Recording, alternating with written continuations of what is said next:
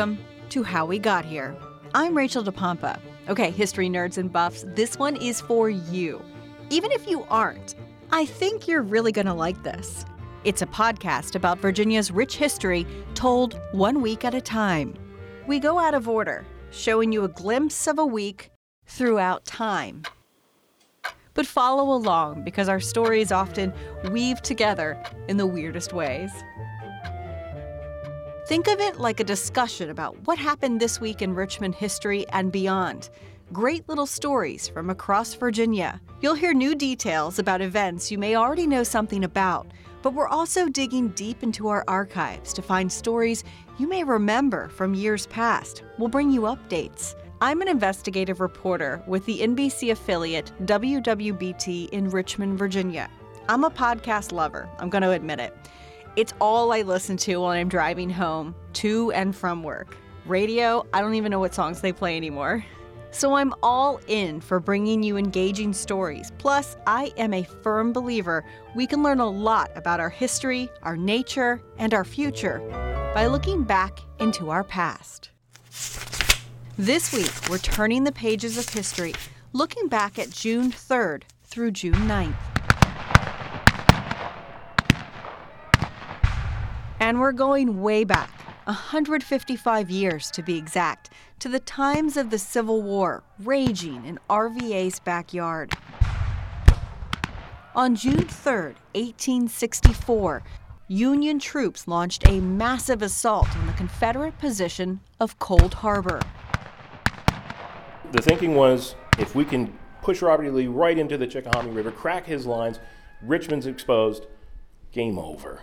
That's Mike Gorman. He's been a historian for the Richmond National Battlefield Park since 2003. This is my hometown. Sort of what made me interested in the Civil War was being surrounded by it all the time, but kind of low information around here. So I was I want to find out what's going on. So it sort of pointed me on the path to becoming a real geek, but an historian of the Civil War. We caught up with him at historic Tredegar Ironworks, a landmark. It has Civil War history lodged between each brick used to build it. If you ever come to Richmond, it's a must-see. But as for Mike, he oozes knowledge. He's a Civil War encyclopedia on two legs. But that's okay. I get paid for my geekery, unlike most, so that's a good thing. And he is so well-versed on June 3rd, 1864. Cold Harbor is about 10 miles as the crow flies northeast of Richmond. It's not a harbor. It doesn't have anything to do with temperature or water. It refers to a tavern by the roadside where you as a traveler could sleep for the night, harbor yourself. But there wasn't an innkeeper or traditional tavern hospitality, so it was a cold harbor. And that's all it was, just a tavern at a crossroads. But when the battle started, it didn't really go as planned for the Union. What was supposed to happen was the entire Army of the Potomac, plus the 18th Corps of the Army of the James, 5 Union Corps were supposed to go forward in a massive charge, would have been the largest charge of the war, together at the same time at 4:30 in the morning. That was the orders from Grant. Yes, that Grant, Ulysses S. Grant, the top general for the Union Army. What did happen was that at 4:30 in the morning, some divisions and brigades were still asleep. You have single regiments moving out or single brigades moving out. Nobody's on their flanks. So instead of only having one gun on you, the person directly in front of you that can fire at you, now those units that move forward are just becoming bullet magnets. It's horrifying. For the soldiers that were in those lead units, it was absolutely hell on earth. The result on June 3rd alone, 5,000 dead Union soldiers. Think about that. That many Confederate soldiers died during the Cold Harbor campaign over the span of 2 weeks. So this breakdown of unity of attack causes the lead elements of this attack that do move forward to suffer huge, staggering casualties. In one unit alone, admittedly it was a fresh unit, they suffered over 500 casualties in one unit. That's incredible. Even though the Confederates were entrenched and well defended, they were in a pretty vulnerable spot. You've got the Confederates backed up to the Chickahominy River, which any Richmonder knows is a mile-wide swamp, It's not a river. Even calling it a river is an insult to rivers. Really think about that. It's huge. It's a massive military obstacle. If Lee's army breaks anywhere along that line, it's over. Grant stretched the Confederates 7 miles, like a rubber band being pulled ever tighter. So that line is ever thinner. So if there's any coordinated assault that can hit that line, it's going to break. I don't care if you've got Navy SEALs in those trenches. You're still a very thin line. And that's the idea. And it was an incredible failure. Of the 5 Union Corps that were ordered to attack, being generous here, only about 2.5 did anything resembling an attack. That is a spectacular breakdown. So what happened here? How did it go so wrong for the Union? These are good and capable seasoned commanders that are given an order that is unambiguous. Attack at 4:30 in the morning and reconnoiter your lines. You can imagine these things that should take place, but they don't seem to have. And I can't really account for that, except to say that this army has been fighting and moving and suffering every day for a month. By the time they arrived at Cold Harbor, they'd already lost over 50,000 men. 50,000 men. Let that sink in. It's stunning. If that happened today in a month in the U.S. Army, and we lost 50,000 men in that month, we would correctly say this army is broken and we need to pull back, we need to stop. But instead, the push was on. So Grant gives the order. None of the commanders seem to have reconnoitered their lines, and none of them really seem to make much of an effort to make the kind of attack that would succeed.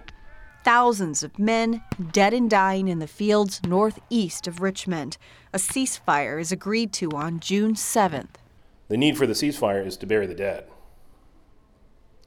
You can, using your imagination, it doesn't have to be too fine a point here, but it's the summer.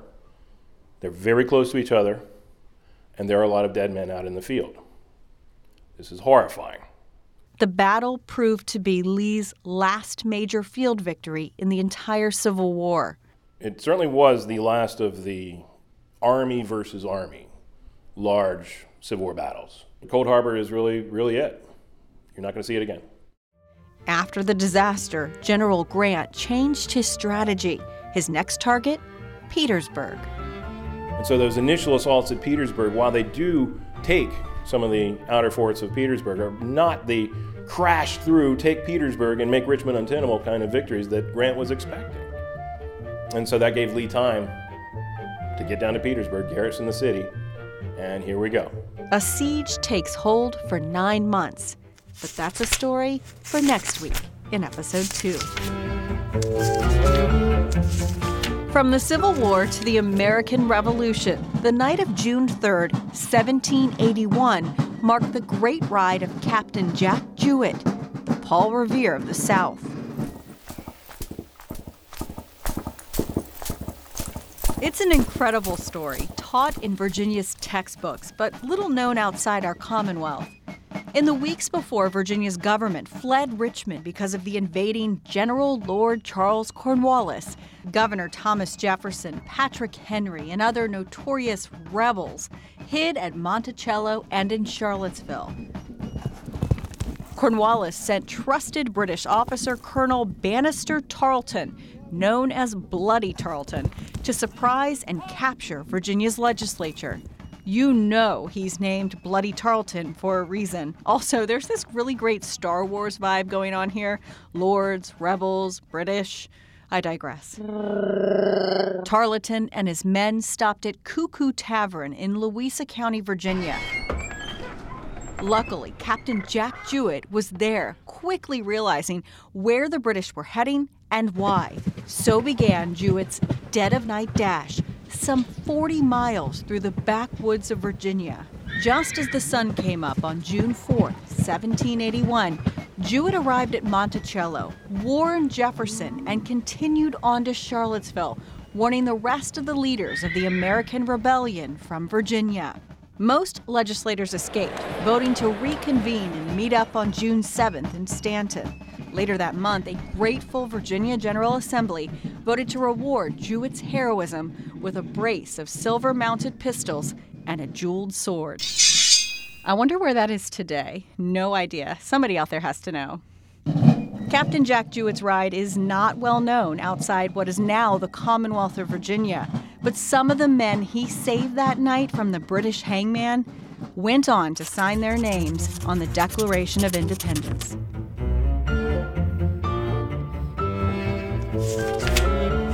One of the men who got away that day was Patrick Henry. And on June 6, 1799, 18 years after Jewett's Ride, the founding father died at Red Hill Plantation in Charlotte County, Virginia, just south of Lynchburg.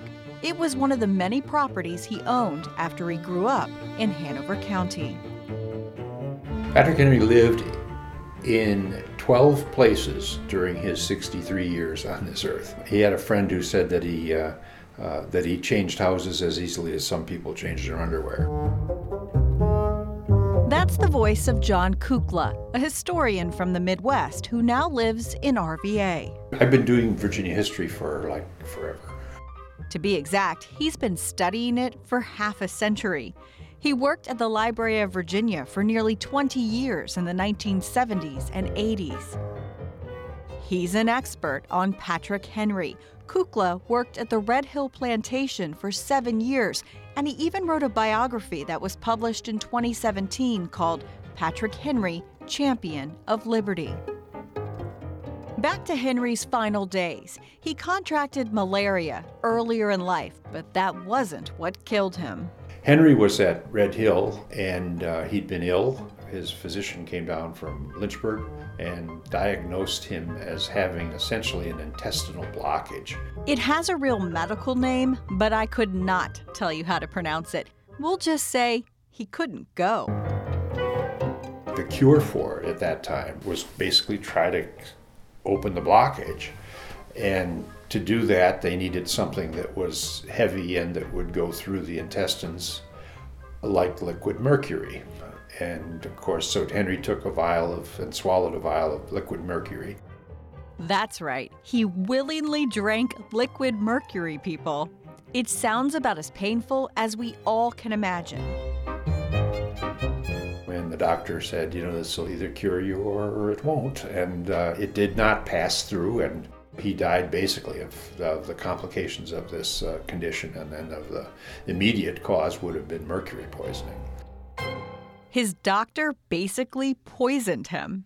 But just remember, it was 1799.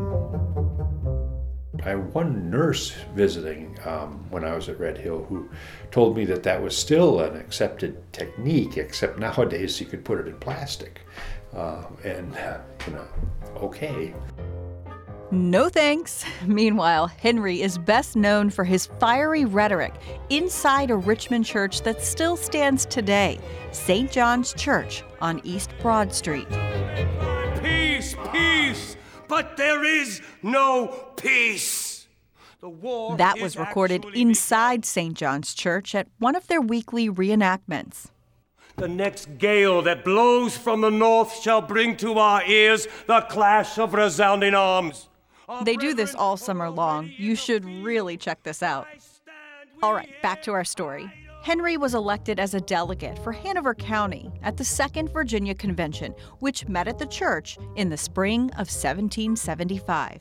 He presented resolutions to raise a militia and defend Virginia from the British. But his opponents urged caution and patience until the Crown replied to their latest petition for reconciliation. Henry rather famously said their petitions have been spurned. As the speech is reconstructed, one of the things that he says is the next gale from the north will bring the clash of resounding arms. And of course, 4 or 5 weeks later, blood is shed at Lexington and Concord. Give me liberty!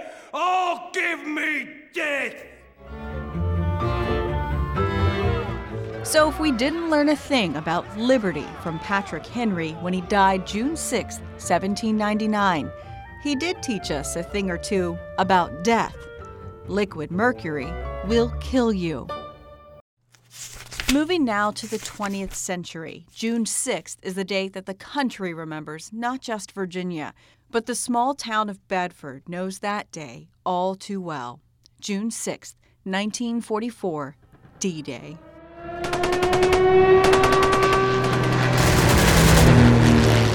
3,200 people lived in Bedford at the time. 19 of them died June 6th, some before they reached French soil. Bedford suffered the most men killed per capita that fateful day. Those men now remembered as the Bedford Boys. You didn't know where any bullet was coming from, where any shell was coming from, what direction, aimed at who, or nothing.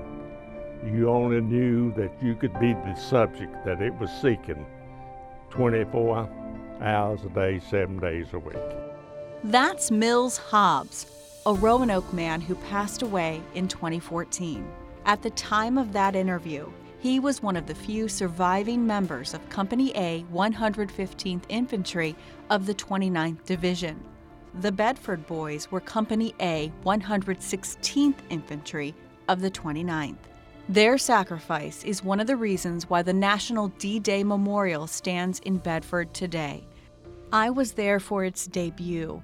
It was my first job as a journalist. I was working in a small market in Harrisonburg, Virginia, and it was one of the most emotional moments of my career. Think about it, meeting face to face with heroes who survived D-Day. Most of us will never know what that's like. And if that wasn't enough, another pivotal moment was when the French ambassador at the time stood up and thanked Americans for fighting with them. France does not forget, and I want to express my country's profound gratitude to all the veterans that risked their lives in that great battle. The memorial we are inaugurating today is a well-deserved tribute to the young men and women who fought in Normandy. Thanks to them, the ideals upon which our two nations have been founded remain the solid basis of our societies.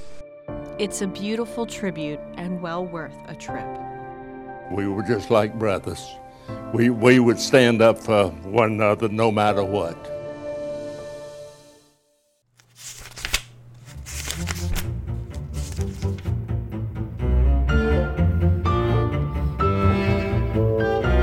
Finally, we're going back into the NBC-12 archives and catching up with a little boy we first introduced you to on the air 10 years ago. It was June 3rd, 2009, at Lee Hill Park in Spotsylvania County. A Little League game was underway when storms forced the players off the field. Parents and coaches waiting for the storm to pass. Two little boys started throwing a ball back and forth when the unthinkable happened. I didn't see the initial strike. I just saw our kids laying on the field. Lightning struck the two boys. Two nurses who happened to be at this game, they started CPR immediately. 12-year-old Clau Gross Matos did not survive. 11-year-old Jonathan Colson miraculously lived. We spoke to Colson and his family a few months after the strike. The little boy's life forever changed.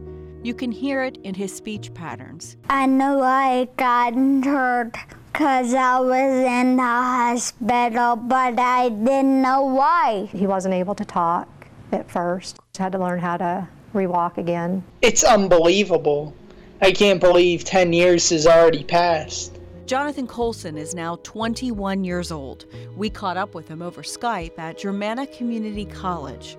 What do you remember? I don't really have many memories about what exactly happened that day. I think I remember leaving for school and then us going to the baseball game. And that's really where it ends for me. I really don't remember playing catch or anything like that. Where did it hit you? It entered through the left side of my head, and it went all through my body and kind of separated towards my legs. So between the middle toe and the big toe of both my feet, I had marks there. It's been a long road of recovery. Through it all, Colson has not forgotten about his friend. Such an upbeat guy, such a such a good friend. He was great to talk to. We would always play catch before practices, like as the little warm-up. Was he your go-to kind of to play catch before the games? And yeah, he was. Once me and him became friends, every single time at practice or anything, we were inseparable. When we first talked to Jonathan back in 2009, he had some pretty big aspirations for his future. Have 14 kids. wow. Go to Australia. Yeah, that was the plan, but not really anymore. Things change. Yeah, for sure. What's the plan now? I recently just got accepted to VCU for the fall. So what I'm gonna do is when I'm there, I'm going to go for my bachelor's in exercise science. After I graduate from there, I'm gonna get into their physical therapy program because I wanna get my doctorates in physical therapy. That's my end goal. He says his new path in life is thanks to those who helped him recover. I just remember my physical therapists were amazing. They made every single physical therapy not really seem like work. They made it seem like an experience. The way I think is if I can grow up and make it that amazing for another kid, I'll feel like I gave back. Jonathan Colson is that one in a million to survive a lightning strike.